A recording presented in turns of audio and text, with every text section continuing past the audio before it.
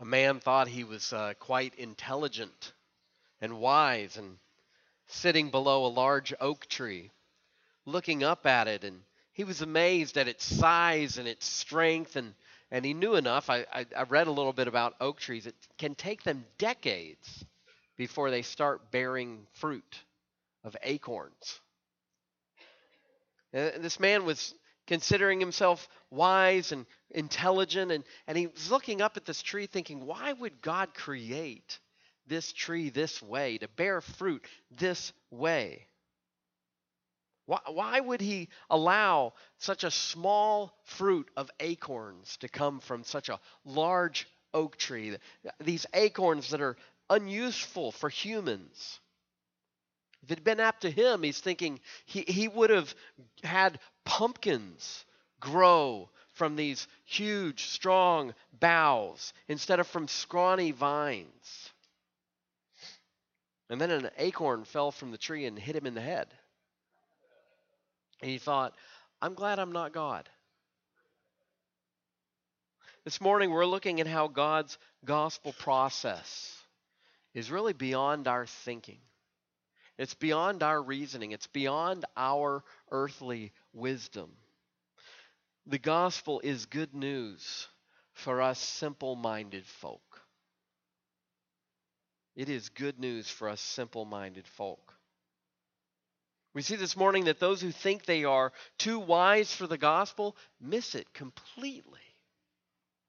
We see that those who are unimpressed by Jesus remain unchanged by him.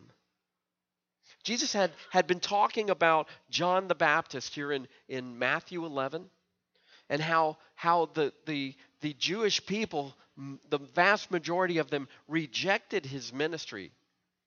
They treated the Messiah's forerunner, who is John the Baptist, like he was just some sideshow that they were going out to see what was going on out there at the Jordan. And they were rejecting even the Messiah that he had foretold them about. And what Jesus teaches next, we see some tendencies that we need to avoid. So first of all, don't surrender to dangerous religious tendencies. This is kind of the groundwork that we're laying, and these verses 11 through 22 kind of span what Jesus is saying previously about John the Baptist and himself, and leading up to a call that he gives to come to him, to learn from him, to take up his yoke and follow him. We first of all see these dangerous religious tendencies, and we start in verse 16, where he says, "To what shall I compare this generation? It is like children sitting in the marketplace and calling to their playmates, 'We played the flute for you, and you did not dance. We sang a dirge, and you did not mourn.' For John came neither eating nor drinking, and they say he has a demon." If you recall, John was quite ascetic.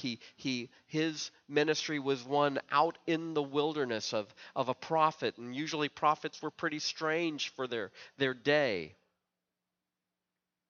Then Jesus speaks of himself in verse 19. "The Son of Man came eating and drinking, and they say, 'Look at him, a glutton and a drunkard, a friend of tax collectors and sinners.' Yet wisdom is justified by her deeds." Most of us are familiar with the value of childlike faith. We're going to learn more about that today. But first we learn about childish refusal to take Jesus seriously. And from these verses we see the danger of being like fickle, spoiled children. Jesus' comparison, he compares the unimpressed religious onlookers to children in the marketplace who refuse to settle for what they really want. They wanted to call the shots and expected others to blindly follow them, as if it's all just a game. It's as if what his statements here are like, "We said jump and you didn't say how high. We don't want anything to do with you." The religious people that rejected Jesus' God's messengers, both in the form of John the Baptist and Jesus, his son, were being childish, fickle, stubborn, arrogant. They showed their fickle desire to control the narrative. They played like Papa Bear and Mama Bear, this one's too hot and this one's too cold, claiming that John was too strict and, well, Jesus, he's just way too loose. All these characteristics amount to being what the scripture calls as foolish. We've talked before about how there's dog theology and there's cat theology, right? And there's books have been written on cat theology. Dogs look at their human and they say, you feed me, you love me, you take me for walks, you must be God. Cats look at their humans and say, you feed me, you love me, you pet me for the 10 seconds that I want you to, I must be God. And so often, our fallen humanity looks at God and thinks, oh, you do all of this for me? I must be God. And that's like the childishness that we see Jesus described in these fickle onlookers. And he continues on, and you, Capernaum, will you be exalted to heaven? You will be brought down to Hades. For if the mighty works done in you had been done in Sodom, it would have been... Oh, I'm sorry, I'm jumping ahead here. Sorry, for some reason I switched my notes here, but the Proverbs tell us about people like this. These fickle onlookers.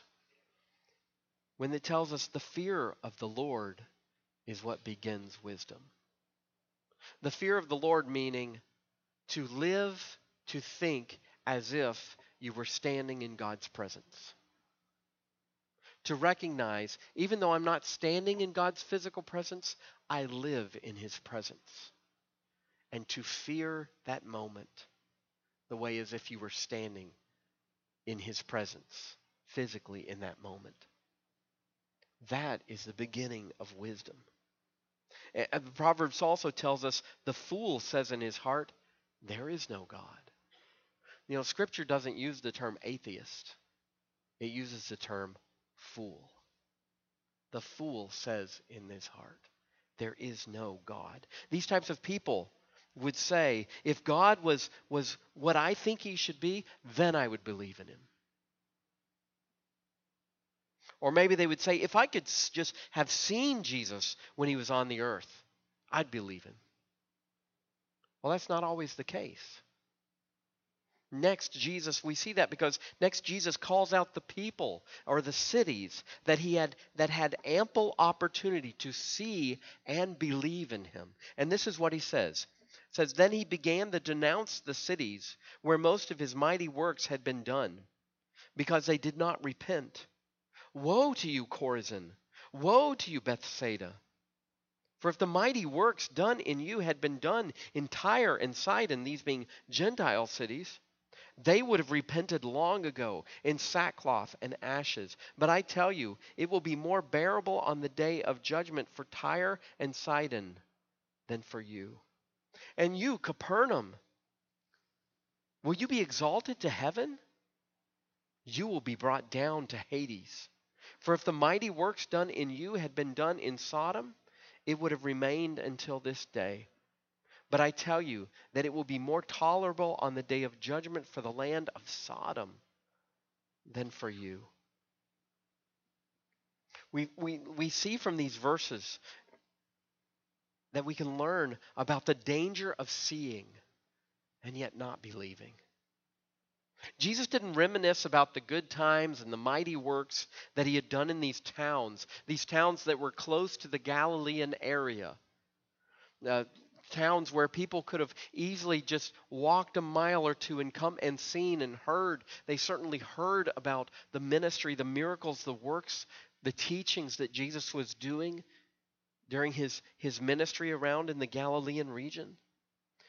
He actually shares his woeful concern for them of where they were headed, because they did not repent of their unbelief when they saw and heard of the evidence with their eyes and their ears.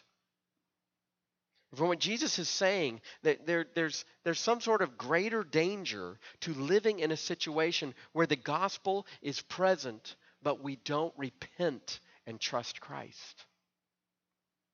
Apparently, it's a worse danger than living in a pagan land where there is no gospel testimony. Now, everyone will stand before God one day. And those who have trusted Christ as their Savior, they will stand in Christ's righteousness. And those who have not trusted in Christ as their Savior, they will not stand in Christ's righteousness. They will stand in their own sinfulness, and they will be cast out of God's presence into hell. But somehow, when it comes to the final judgment, it will have been better to live in a pagan land that never heard of Christ than to have the gospel proclaimed to them and rejected. I don't know how that works out, but that's what Jesus is talking about here. There is a special accountability for people who hear the gospel loud and clear but reject it. You know, I've met men before. You know, I think when I was in seminary, I met a guy that had, at a church I was working part-time in, he had never stepped foot in this church until there was kind of like a bicentennial celebration. And he said proudly, "My grandpa built this church." I'm thinking, your grandpa built this church, but did you come to repentance and faith in this church? That's what matters, or anywhere else. There is a danger in what's called sinning against grace. Sinning against the knowledge of the gospel. And that's what Jesus is referencing here. This danger, these dangerous religious tendencies. And this brings us to the verses that I think have the most for us this morning.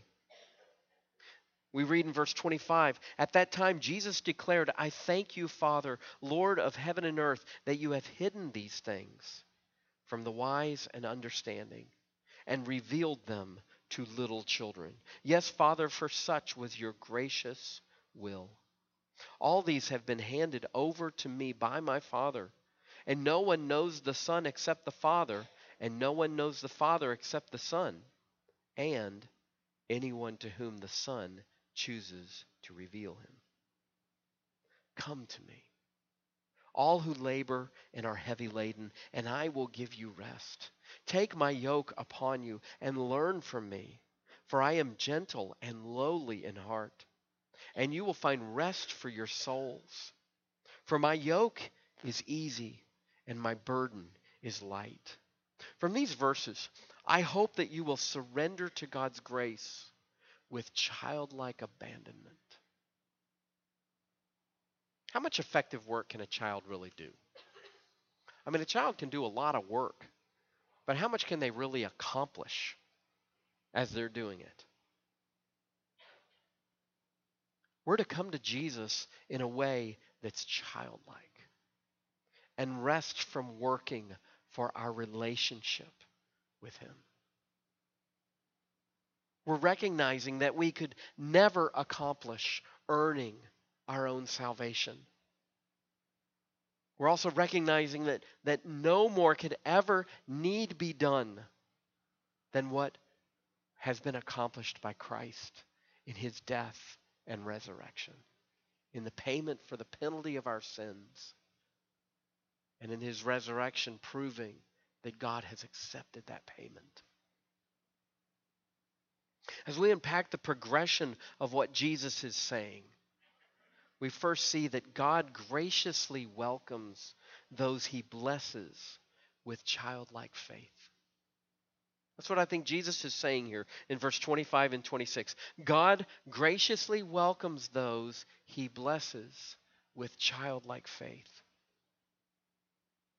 It says, at that time, Jesus declared, I thank you, Father, Lord of heaven and earth, that you have hidden these things from the wise and understanding and revealed them to little children. Yes, Father, for such was your gracious will. Or as the New Living Translation says of verse 26, yes, Father, it pleased you to do it this way.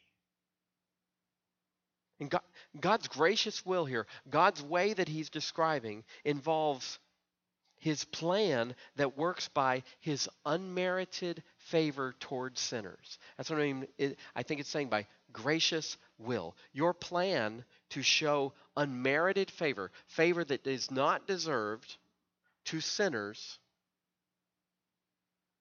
is God's gracious will. So what is God's gracious will? God's gracious will, his plan that works by unmerited favor towards sinners, is to hide the convincing truth of the gospel from those who think they are wise enough for it or think they deserve it. This is what it means by you have hidden these things. They're hidden from the wise and understanding. This should be with scare quotes, meaning the so-called wise and understanding. Those who think they are wise and understanding. These people think that a relationship with God is going to be according to their way of doing things, their way of understanding things. Throughout the Old Testament, those who consider themselves wise and understanding, they tended to be those who were actually unwise because they leaned on their own wisdom.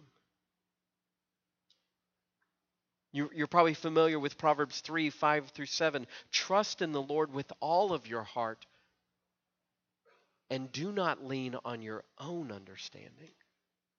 In all your ways acknowledge him, and he will make your path straight. Be not wise in your own eyes. Fear the Lord and turn away from evil. True wisdom begins with fearing the Lord, knowing his wisdom is far beyond ours.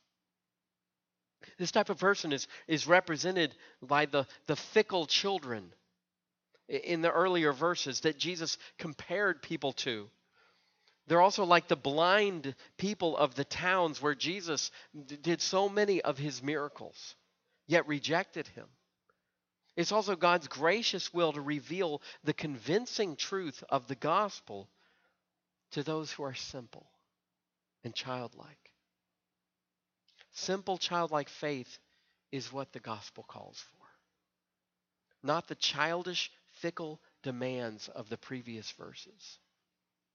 The salvation for a simple-minded people shows that we don't comprehend the gospel by our vast mental ability, by our mental calculations. That's not really a compliment to the intellectual ability for those of us that are saved. When someone insults a Christian saying, I can't believe you're dumb enough to believe that, our response should be, I know, right? Praise God.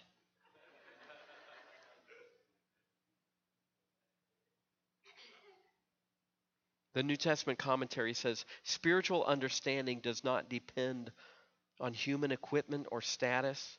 It is the gift of God, and so is given to those in whom he is well pleased. It depends on the sovereign purpose of the Lord of heaven and earth, and his choice falls on those the world would never expect. You know, Santa used to be described as knowing which child was naughty and which one was nice, right? You remember that? He was like a minister of justice, delivering lumps of coal or nice gifts. He used to be described as having a naughty list, but not anymore, right? The purveyors of this myth of Santa Claus decided at some point that everyone deserves something from Santa.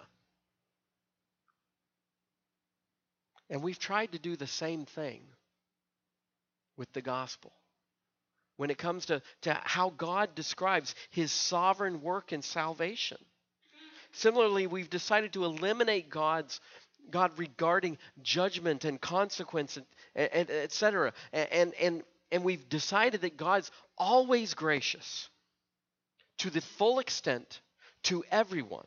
And if someone doesn't believe in Christ as their Savior, it's their fault.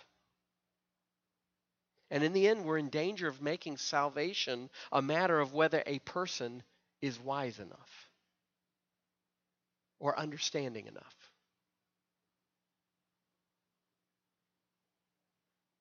God reveals himself to everyone, so it's just a matter of whether someone will believe or not.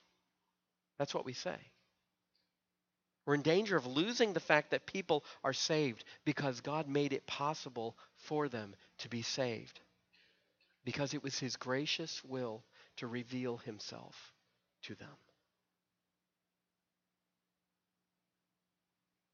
Moving further, we see the privilege it is to be included in God's gracious will because God welcomes his children to know him as their Father.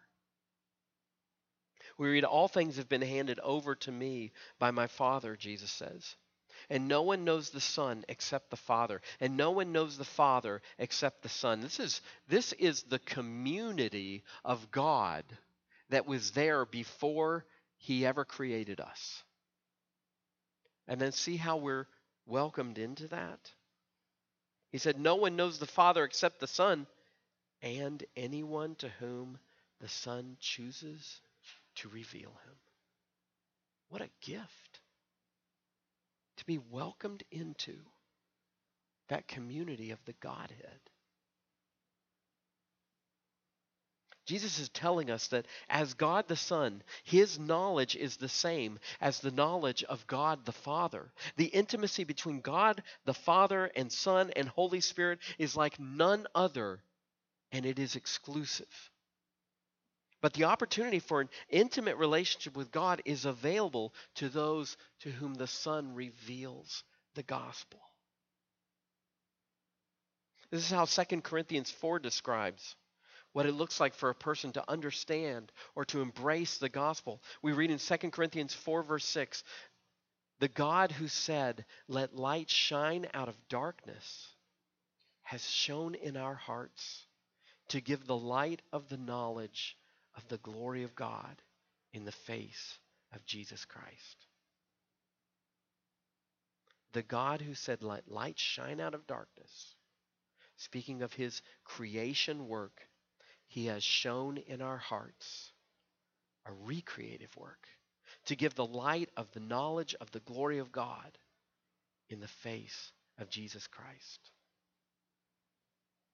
Jesus seems to be saying there is a gracious guest list, and only I know who's on it. And the fact that you think that you should be on it due to your wisdom or your generosity is not a good sign.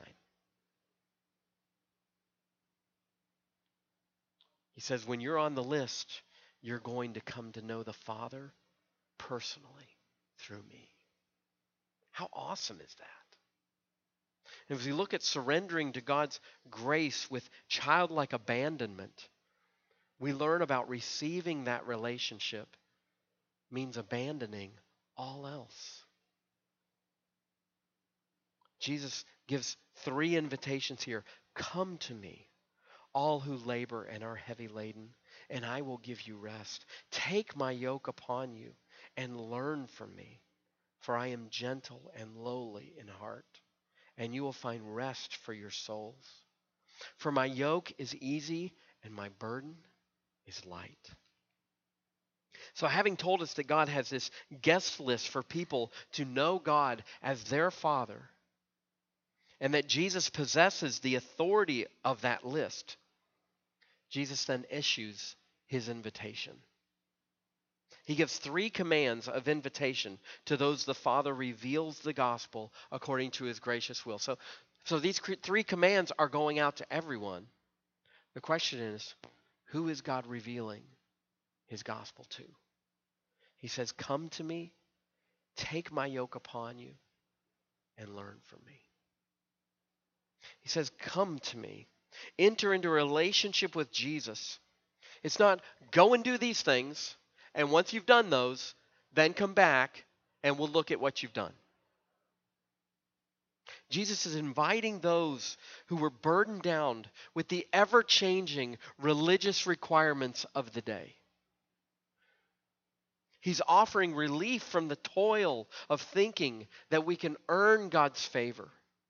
He's offering eternal relief that comes through the forgiveness of sins when he says, "Come to me, all who are labor and heavy laden, and I will give you rest." He says, "Take my yoke upon you."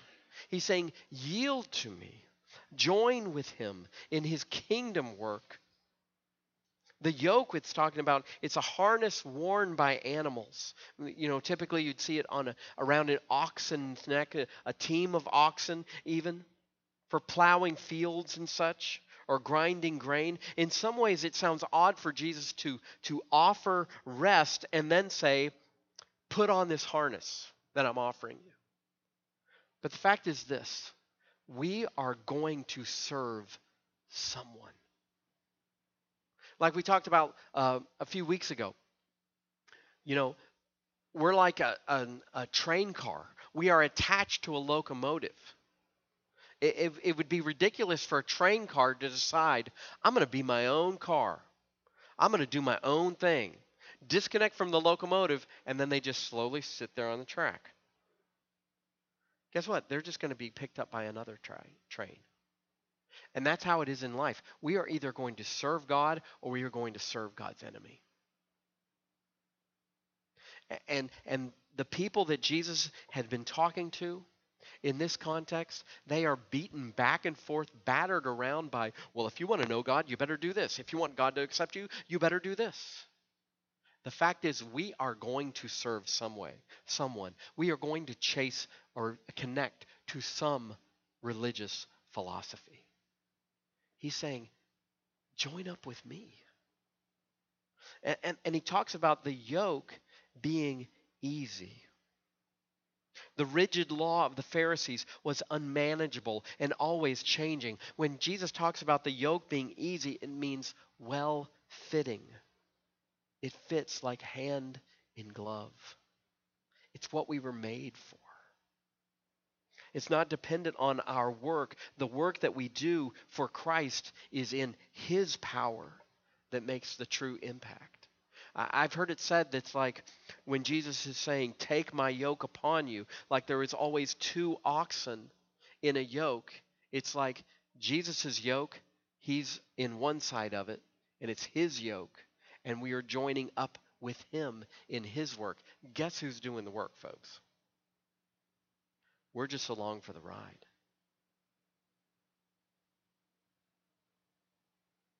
Then he says, learn from me. Walking alongside him is what this is describing. In relationship with him as his disciple. The fleshly effort of the law was issued in commands of go and do. The invitation of Jesus is come and find relief from your fleshly efforts. Walk in relationship with me. Imagine a large boat pulls up alongside of this small boat that has a leak in it.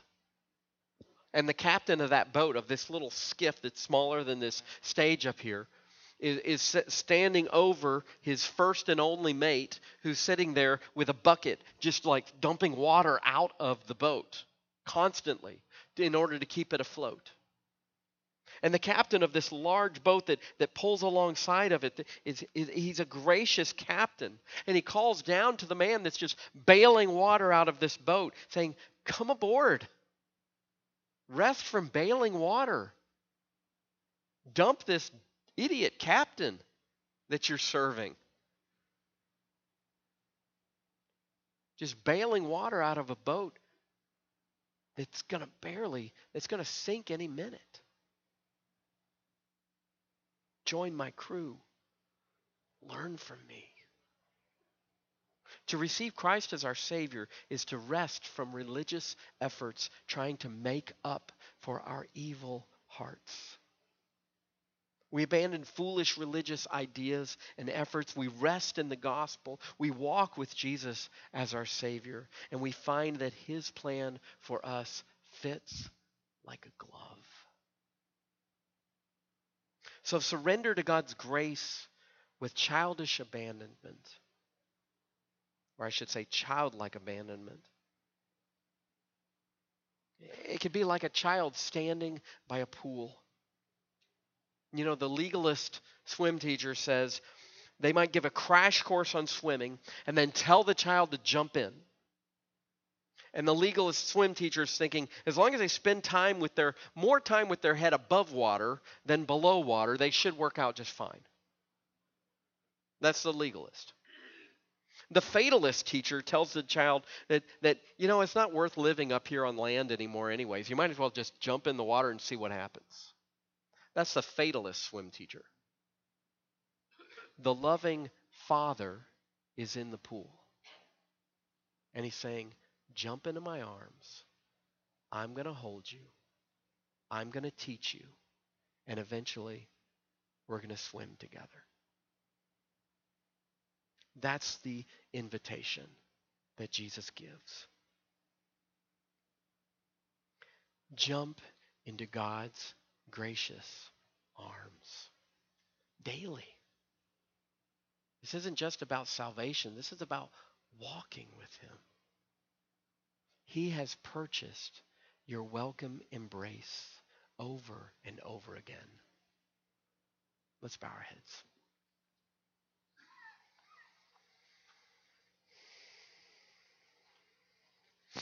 Thank you, Lord, that you are our loving Father.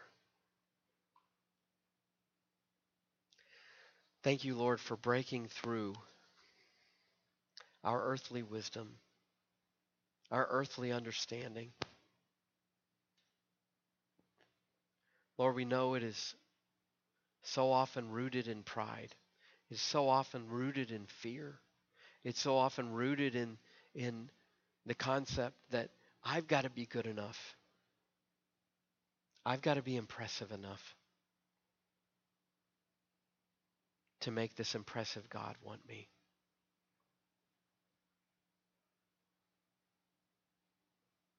Thank you for sending your Son to bridge that gap so that we don't have to impress you, Lord. But you give us the opportunity to stand in Christ's righteousness and to walk in relationship with you. Lord, I pray that you would be working in the hearts of our friends and family that need to know you so much.